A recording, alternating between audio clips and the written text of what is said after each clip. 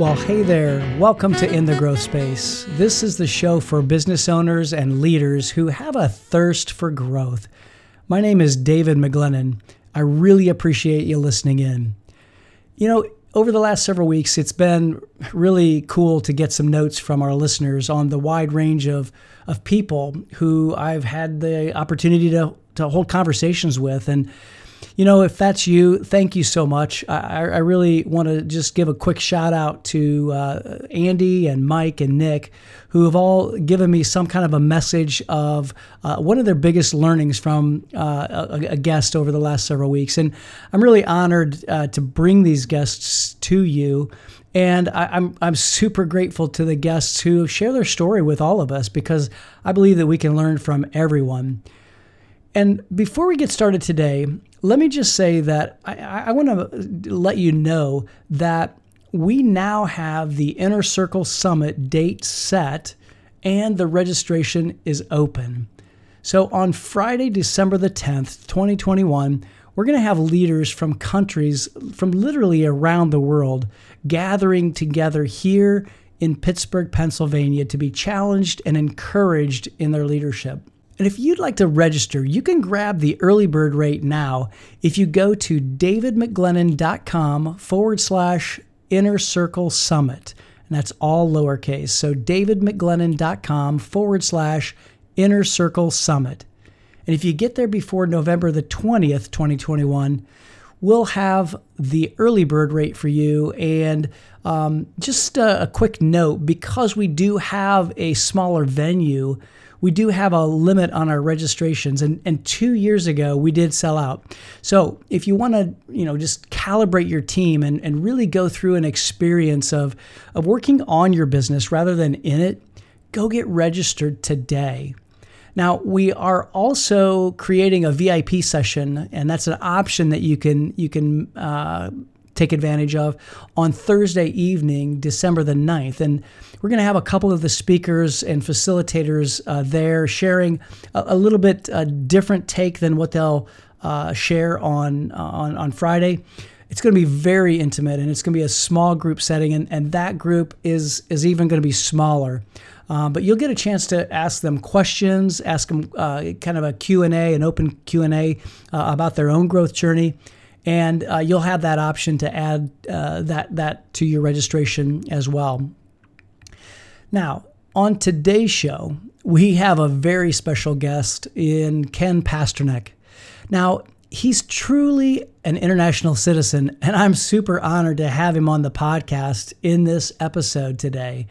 Now, to give you a little bit of his background, Ken has held leadership positions at Citibank and the European Bank for Reconstruction and Development. He's lived in the USA, France, Finland, United Kingdom, Turkey, and Belgium before returning to Helsinki in 1996. He's an author, he's a consultant, and a keynote speaker, and Ken focuses on building high-performance organizations through visionary leadership, team effectiveness, creating a winning culture, and improving cross-cultural understanding. So for those of you who know me and have been listening to the podcast for a while, you can see why I wanted to have him on. Now, in March of 2019, he was selected to join Marshall Goldsmith's 100 Coaches Global Movement, which is an incredible honor. He's the co-author of Performance at the Limit, Business Lessons from Formula One Motor Racing, published by Cambridge University Press, and it's in its third edition. And it's translated into Japanese, Turkish, and Mandarin Chinese. The book also served as an inspiration for an 8-part BBC World Television series titled Formula for Success. That one's actually on my Netflix watch list, so I can't wait to get started on that one. Now, Ken has been called the Indiana Jones of cultural adventures, and he's recently published a book called Exploding Turkeys and Spare Trousers: Adventures in Global Business. And we'll hear one of the stories that he shares in that book on this podcast. Now, he does share a number of stories in that book, and each of them has a key takeaway that will be useful to executives and just casual readers. Ken's a graduate of Yale University He's a dual Finland-U.S. citizen and splits his time between Helsinki, Finland, and Boca Raton, Florida. Now, he's got a really great story, and we had a really engaging conversation with some of those stories. And so let's just go ahead and get into the growth space with Ken Pasternak now. Well, hey, Ken, welcome to In the Growth Space. I'm very excited to have you on today. It's great to be here with you, David. Look forward to chatting with you. Yeah. So you have had a lot of global business experience and in a few different industries, and your background's fascinating. And I know we're going to get into this here in a minute, but about your affiliation with Formula One racing, and you actually wrote a book about it. So just kind of give us a little in a capsule, like how did you get to where you are today? Okay, well, I'll try to be short. But I know that's a big question, right? I grew up in the suburbs of New York City and went to Yale and got a degree in engineering. But I wasn't sure I wanted to be an engineer. I had a chance to study in Paris after I graduated. And I spent a year and I loved it. And I just felt so comfortable in Europe. And my French became fluent. But I ran out of money and I had to get a job. So I came back to New York. And after a very systematic search, I found myself working at Citibank in corporate banking. Oh, wow. And I had never had accounting. I had never had economics, but they put me through programs taught by professors from noted business schools. And I picked it up quite quickly and was lucky to have a few good mentors and tutors in the bank. So I spent 6 years in New York as a corporate banker. I was working with large companies that were in the retail business, Toys R Us, supermarket chains, fast food chains. And it was great fun. But I kept saying every year at my performance review, I want to go back overseas. And Citibank was huge. It still is, but it was the biggest international bank at the time. So they sent me to London, and they sent me to work and teaching in the training center for European bankers. Wow. Did that for a couple of years, developed some new skills. Then I went back into banking per se and went to Helsinki, where Citibank was the first foreign bank in Finland. Spent 4 years there, had a great experience, including meeting my Finnish wife while I was there. I love it. And then with my Finnish wife and our 2 children, we then went to Istanbul, and I was lent to the Central Bank of Turkey to build a banking school, a residential banking school for the Turkish bankers. I took a 10,000 square meter dilapidated hotel and turned it into a world-class teaching institution. Oh, wow. I then went to Brussels with the family, and I joined a group in Citibank that did consulting for other banks. Oh, wow. So we were competing with the McKinseys and BCGs of the world.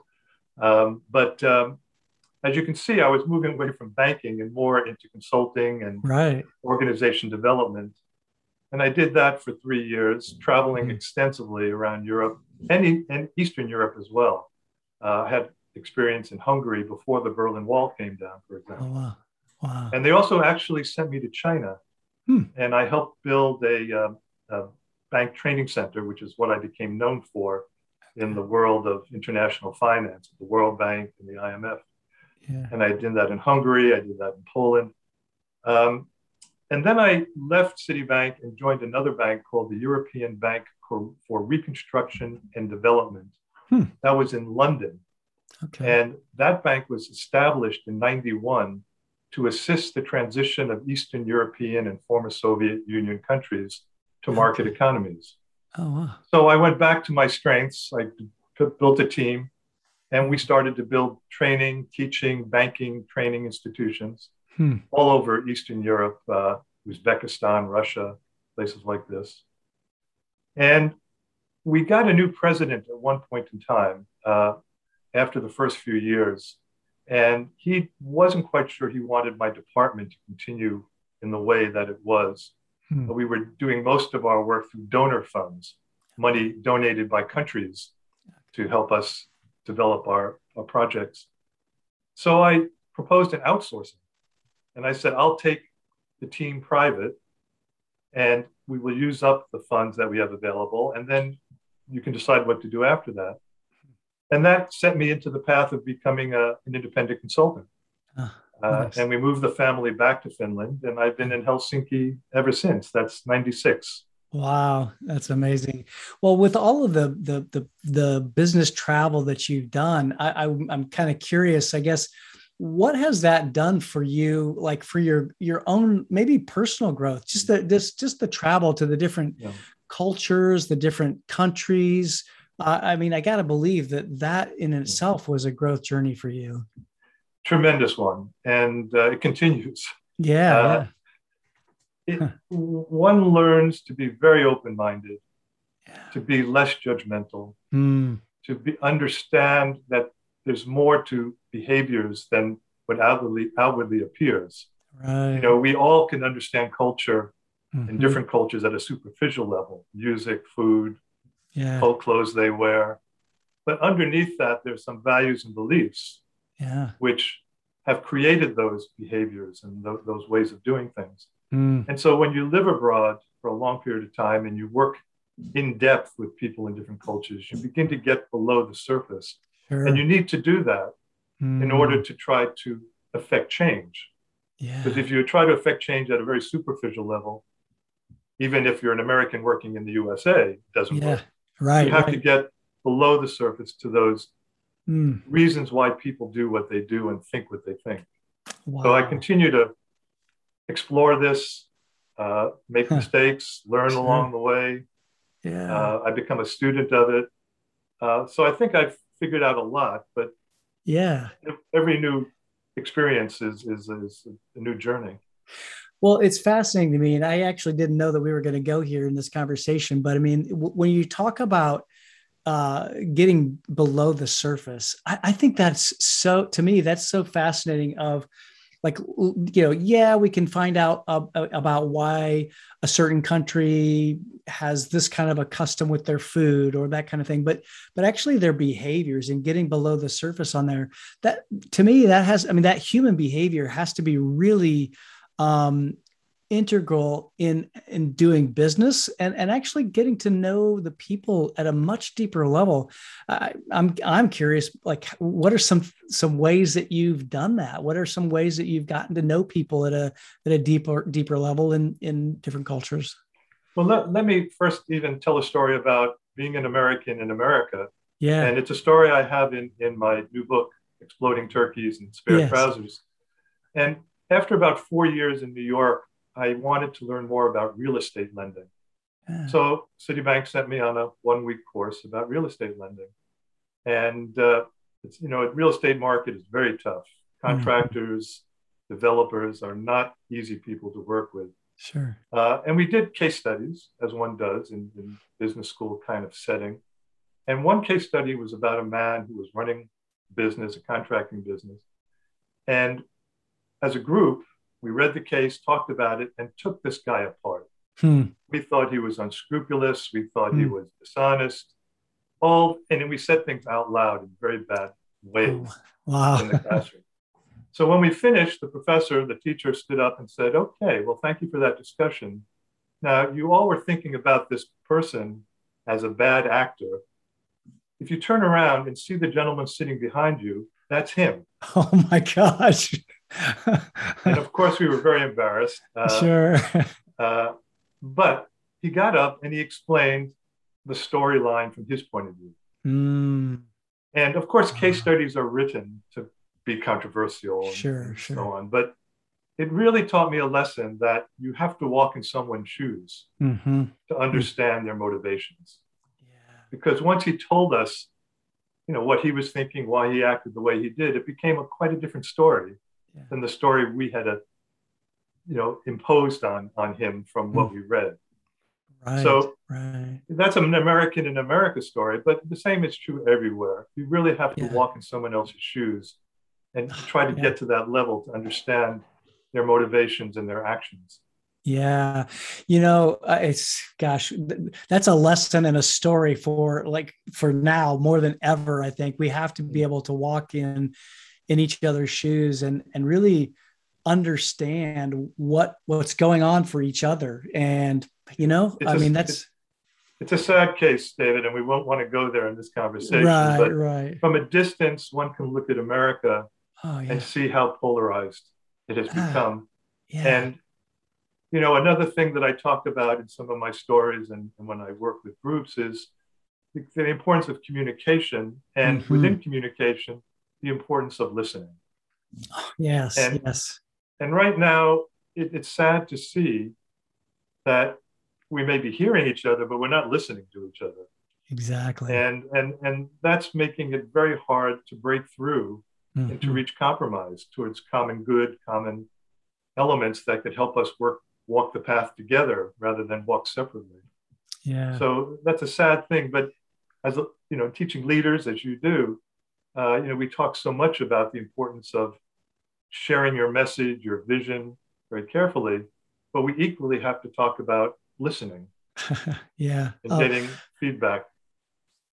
that's so good. And I didn't mean to interrupt you, but I just it's interesting because a couple of episodes ago, I don't even know how many episodes ago it is now, but we actually had my son on the podcast, and he and I were talking about improvisation. He's a jazz musician. He's a Uh, musician, a professional musician, and one of the things that he said was that was important to improv is listening. And he said, I can imagine it's probably the same in leadership as well. And I think that I mean, it really hit me that listening is really, I think, the fundamental skill of communication.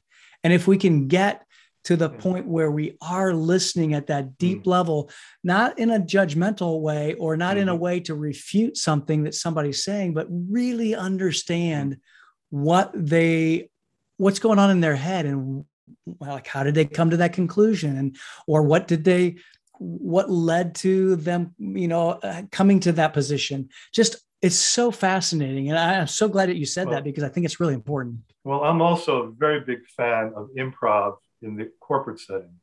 Yeah. And the second principle, apart from listening, number one, number two, is the principle of yes and in improv. Absolutely. Yes. And if you look at some of the work of one of my mentors, or people I admire, Marshall Goldsmith, very Yeah. much, Marshall will say that how often do you see leaders saying yes, but, or however, Mm-hmm. or I hear you, but I think, Mm-hmm. or I think this, rather than saying yes and let's build together Yes. on an Yes. idea, rather than cutting it off because Yeah. I know everything and Right. stop talking.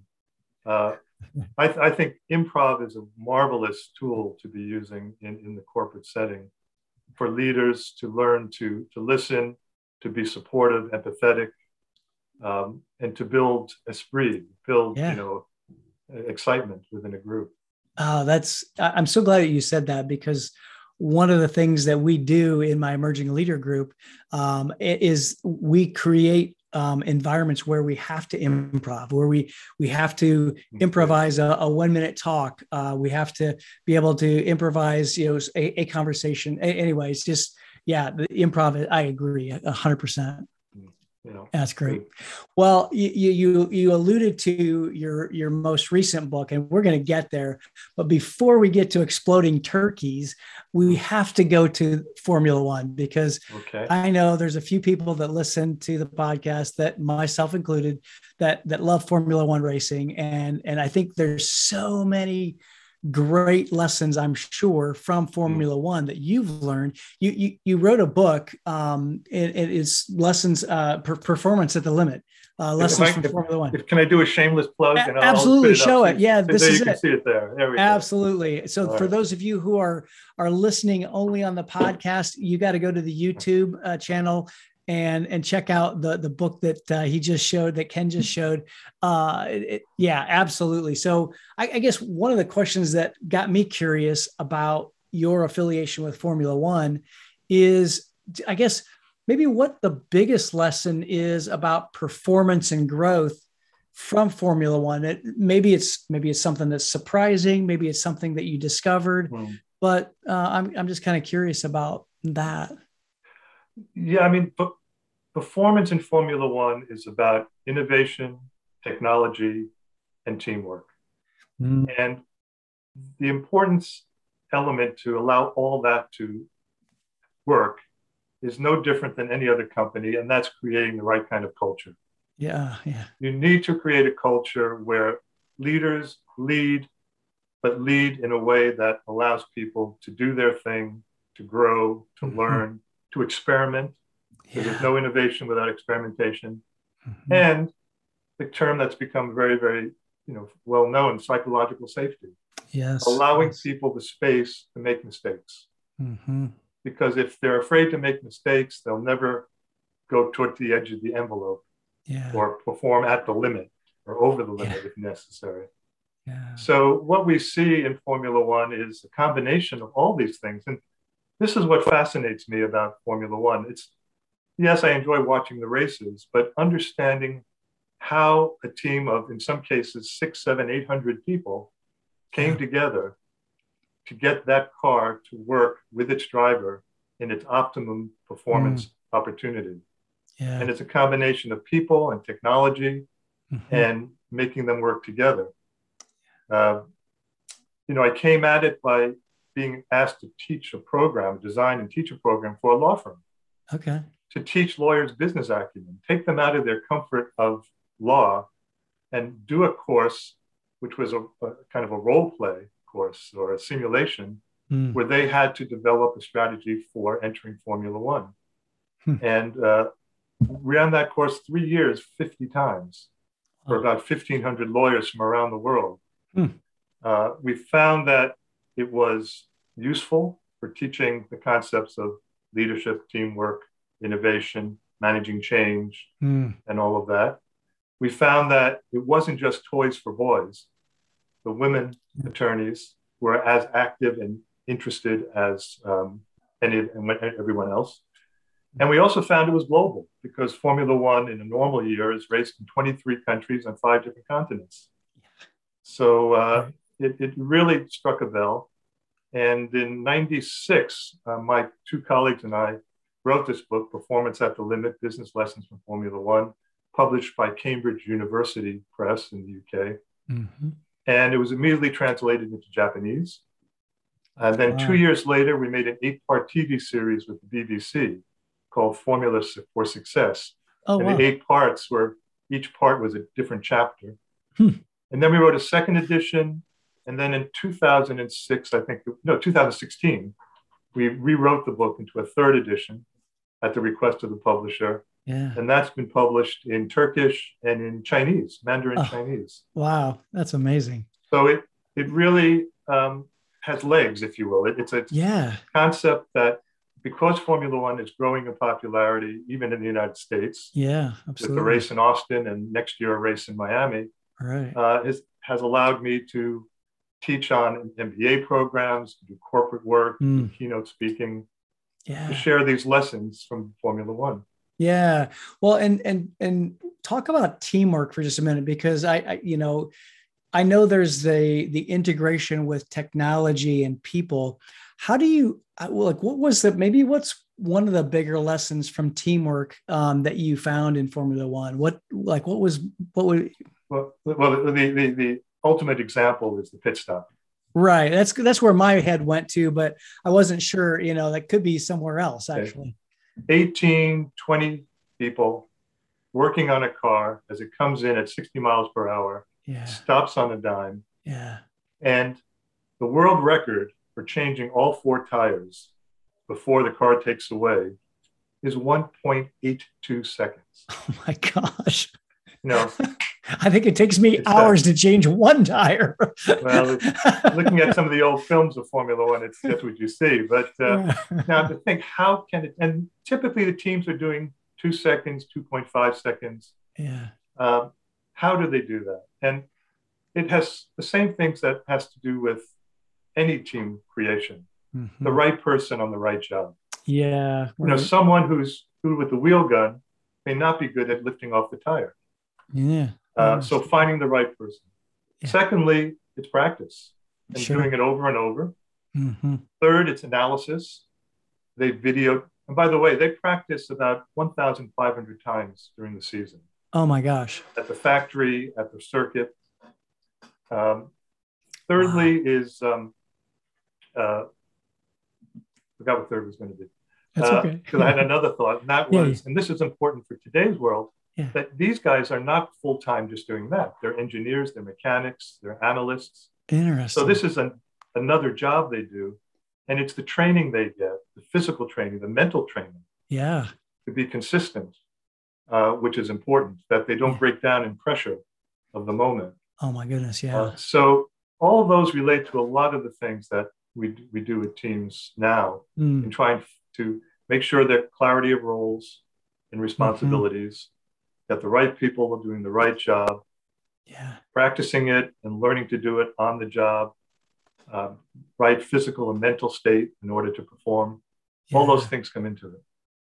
Wow. I can't wait to actually read this book because this is like right up my alley. I love the all of those things together. Just the teamwork, putting the right people in the right seats and doing the right job. Yeah, this is fascinating. Wow.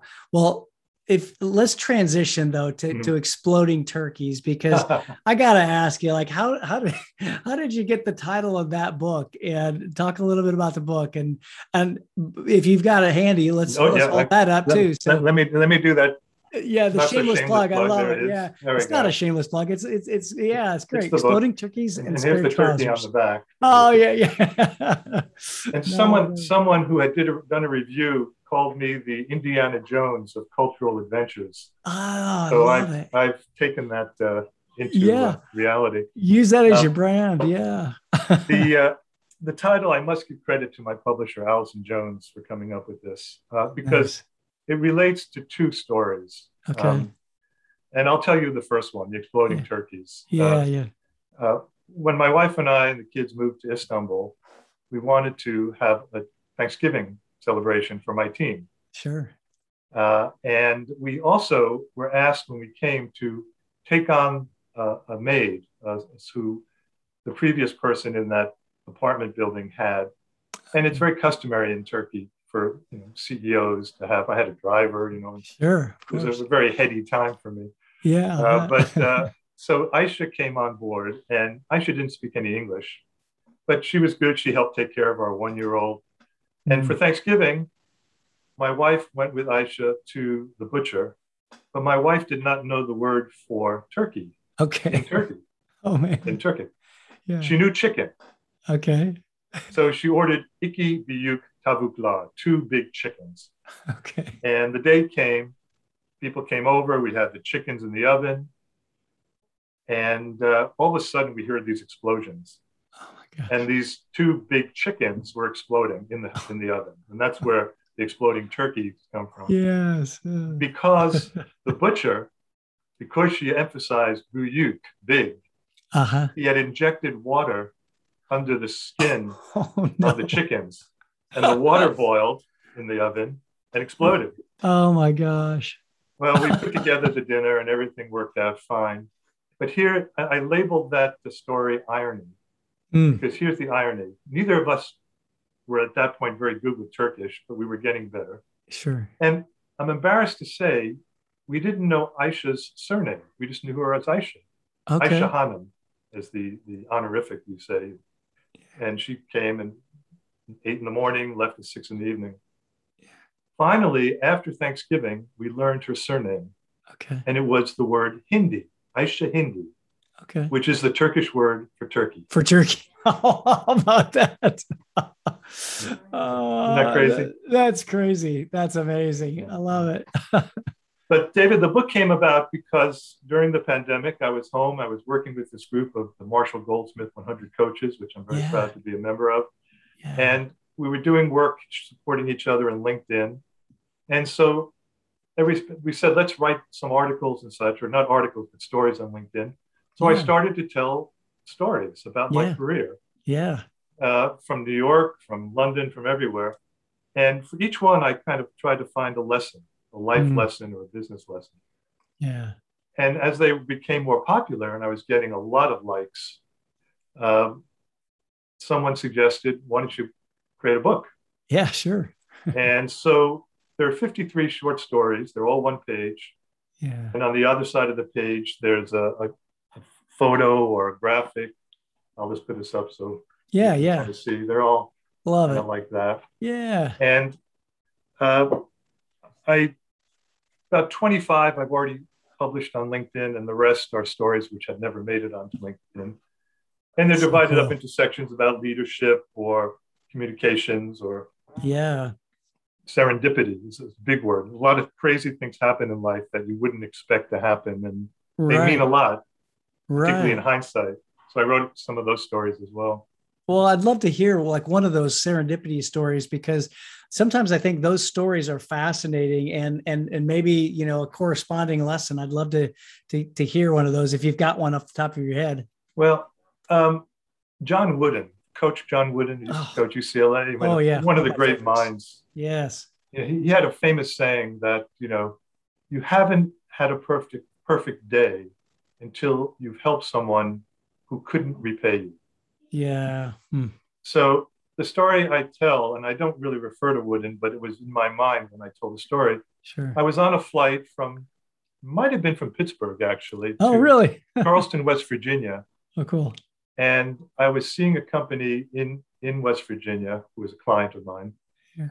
a department store chain. And I sat down next to this young boy who had a piece of paper in his hand, very nervous. So to calm him down, I started to ask questions. How are you? And he said, I just enlisted in the Navy and I'm reporting to duty. Oh, And wow. these are my orders. And right then I knew we had a problem. I took out the magazine from the seat pocket in front of us. I opened the map and I showed him that Charleston, and we were in the air already. We were flying, Oh, man. that Charleston, West Virginia is landlocked. There cannot be Yeah. a naval base. Oh, Uh, my gosh. and in fact, he wanted to get to Charleston, South Carolina. Yeah. And I called over the flight attendant, and the airline was incredible. By the time we landed, they had already found a reroute for him to get him to Really? the correct Charleston Oh, my um, gosh. and in time for reporting duty on his Yeah. first day. Oh, And my so, gosh. referring back to what I said about Wooden, it was one of those moments where I didn't get his name. I Yeah. never heard from him, but I had this Sure. great feeling that I did a good deed, Yeah. and it was a perfect day in that sense. Oh man, I love that. That is so great. I mean, how many opportunities do we have that sometimes if we don't pay attention, we can miss them and we can miss those opportunities to make somebody's day better.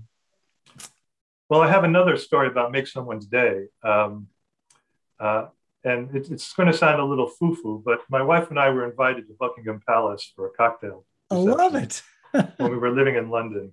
And it Yeah. was to honor and actually raise money for the National Youth Theatre. Hmm. And Okay. Prince Edward was the host, so I got to meet him, and he asked for a copy of the Formula One book, Yeah. which I sent the next day to his Nice. assistant. And I don't know if he read it, but he never wrote back. Yeah. Uh, but there were other celebrities at this, and there was one guy named Ronnie Corbett. Hmm. Now, he wouldn't be known to American audiences, but he's extremely well known to British audiences as a Hmm. comic, very short guy. And I went up to him and I said, Mr. Corbett, you don't know how important you are to bankers. And he had no idea what I meant. Yeah.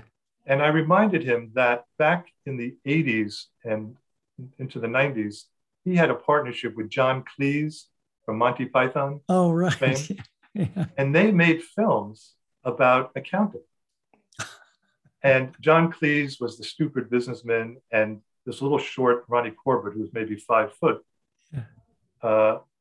was the expert, saying why you can't do this with your receivables or your assets or whatever. Sure.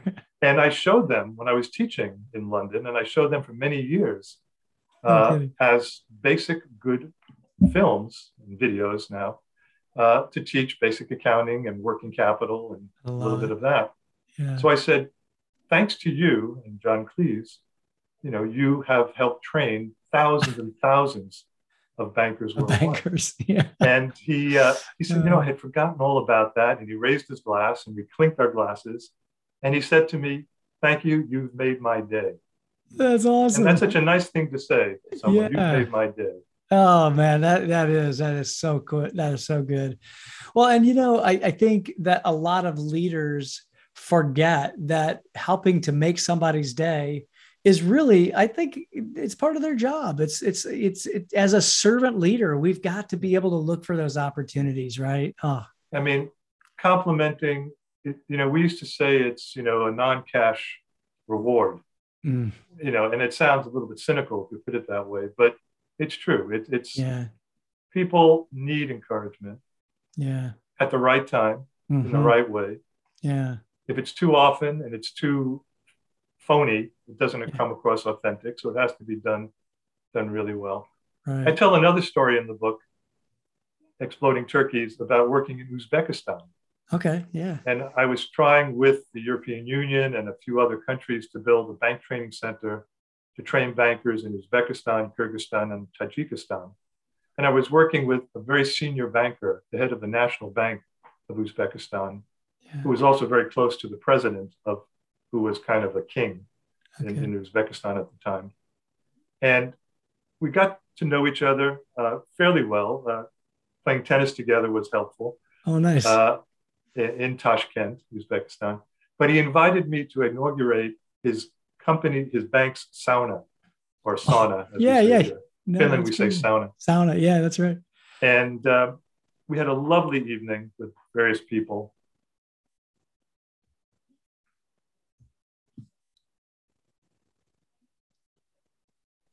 There's a very professional way that people in those countries manage a banquet. They become Toastmasters, Oh, yeah. and they introduce everyone and they say a comment, and then after the toast, you have to say a comment and toast back. And I can remember it, even though I was quite filled with vodka. The comment he made, he said, "Ken, bankers in the World Bank, the IMF, others are talking to us about lending us millions and billions of dollars to help us develop our economy. But the work that you and I have done Hmm. to help train and teach bankers is more valuable to us than any money they can give us."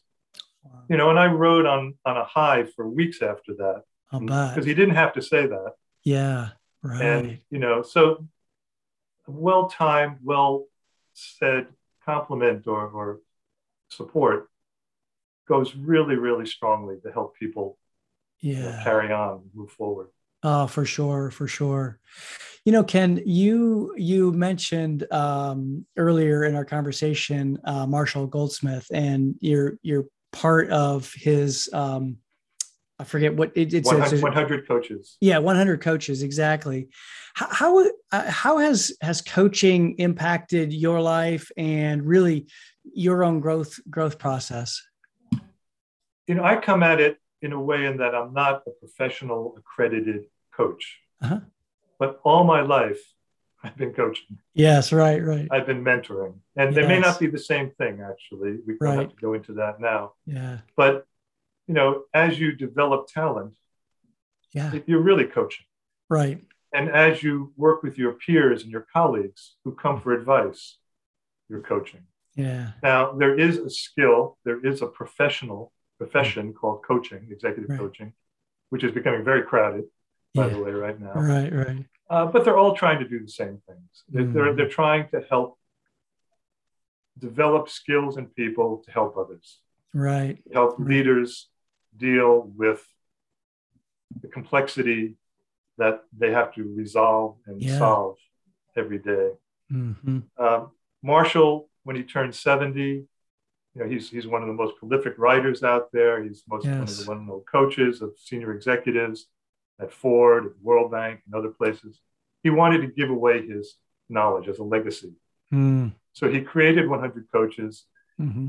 And in the end, it got more than 100. But when I applied, 16,000 people applied, Wow. and he chose 160. Wow. So I was very honored. And we're not all full-time coaches. Sure. About 60% are probably coaches, and the rest are business people or Hmm. people who do other things like I've done it. Yeah. So uh, I've been involved with this community now about 2 years, Uh-huh. and it's very supportive. Mm. I just love the learning that we do Yeah, I'm from each sure. other. Yeah. Because that's the nature of coaching. Right. Yeah, Um, exactly. it's about helping someone else learn, but in the process, you're learning. You're learning too. Yeah, Uh, absolutely. so I've learned a lot, and we spent 2 days with Marshall at the beginning of the process, and Okay. he just shared, and everything he has is available. If you go to his websites, Yeah. you can read and see all of his stories, all of his ideas, all of his tools Mm. and exercises. And I've incorporated some of those into my work as well. I love it. I love it.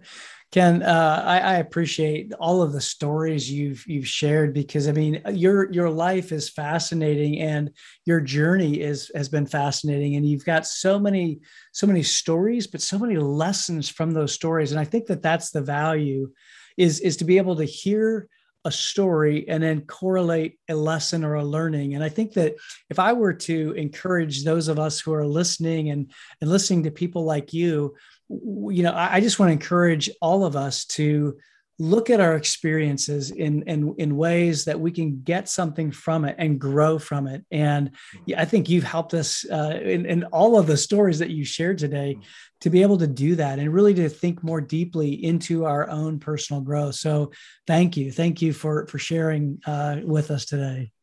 It's been my pleasure. And, the one thing which I try to do in this book is to keep it short. Yeah. We're bombarded with so much. Yeah. And by the way, when I wrote these stories, LinkedIn had a 1,300 character limit, Oh, right. which is no longer the case. Yeah. So even on LinkedIn now, you wonder, do I really want to continue and read this story as it's getting longer and longer? Uh-huh. So, I think when someone said brevity is the something of wit. Yes. And so I tried to keep them short. And of course, you can go deeper always with every of the stories. So I hope people enjoy them. Absolutely. And the book, by the way, is an ebook form, Kindle, Okay, paperback. Cool. Yeah. And it's also an audiobook. Oh, nice. And I had a new learning experience. I narrated it myself. Oh, how about that? I bet that had to be really an interesting journey. It was scary. Scary. But it was fun in the end. So that's so cool. I would be happy if people wanted to follow up. So how do people get a hold of you? How do they connect with you? How do they get the books actually? Because I want to encourage them to get both, because I think both are super valuable. Well, the easiest thing to say, of course, is Amazon. Sure. And just type in my name, Ken Pasternak, and you'll get there. Okay. My website is kppasternak.com. Okay. KP Pasternak, Pasternak. And there you'll see more about what I've been doing, both with the book and also with the Formula One. Awesome. And there's ways to contact me through my website. Oh, fantastic. And I will make sure that we put all of those links in the show notes. So if people are doing something else, if they're working out, if they're driving and they can't write that down, it'll be in the show notes. So hopefully they'll go to those show notes and just all they have to do is click on that link. That's wonderful. Yeah. It's been a pleasure, David. Thank you so much. Well, Ken, thank you so much for being here. It's really been an honor to have you and appreciate all of your time. Well, I hope that you enjoyed Ken's stories as much as I did. There's something about a great story that also has a lesson to it as well. And, one of the stories that he talked about was just the case for walking in someone else's shoes and being able to understand something from another person's perspective.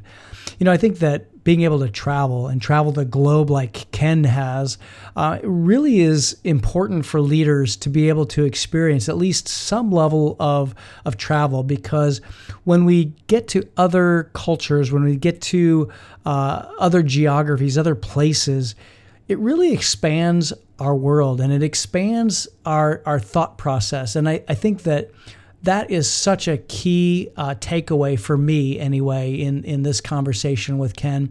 The other thing that I really learned from Ken, and I've talked about this a lot with our emerging leader inner circle, but it is the importance of listening and being able to be truly present and listening for what is being said and what's being not said. And then the other thing that Ken talked about for leaders was practicing the yes and. In improv, there's a tool or a technique for someone to add on to something and to be able to say yes and rather than yeah but. And I loved that conversation and lesson in that part of the conversation. But I also have to say that I really loved the lessons on performance from his experience with Formula One racing. I mean, such great teamwork lessons. I mean, can you imagine practicing changing a tire that many thousands of times and then making sure that we have the right person in the right spot? I just really, really love that. You know, as leaders, it's really important for us to look at the people that we lead and help them to see their potentials, help them to see the good things that are within them. And I loved how Ken talked about his encounter at Buckingham Palace and how that made someone's day. And I just think that when, as leaders, we can help our people have a great day and have a perfect day, and even when they can't repay us, how important that is. And so I really loved this conversation and really loved the lessons that Ken shared. And I do hope that you will check out the show notes and go find Ken's books on Amazon or wherever you buy books, because it's they're both really, really great. So before we go, I just want to encourage you to make sure that you are subscribed to the podcast. And if you go out and rate and review the podcast, it would mean the world to me. And just so you know how to do it, if you're on the Apple Podcast app, essentially you just click on In the Growth Space, the show, and then scroll down a little bit, and then you'll see the rating and reviews. And I would love it if you would go ahead and write just a short note of what you think about the podcast. And be sure to check out next week's episode when I interview Chris Martin, who is the CEO of Atlas Marketing. And we have a great conversation about growth and leadership lessons and leadership growth in his own company and how he has grown as a CEO. So make sure that you don't miss that episode. And until next time, stay in that growth space and be well.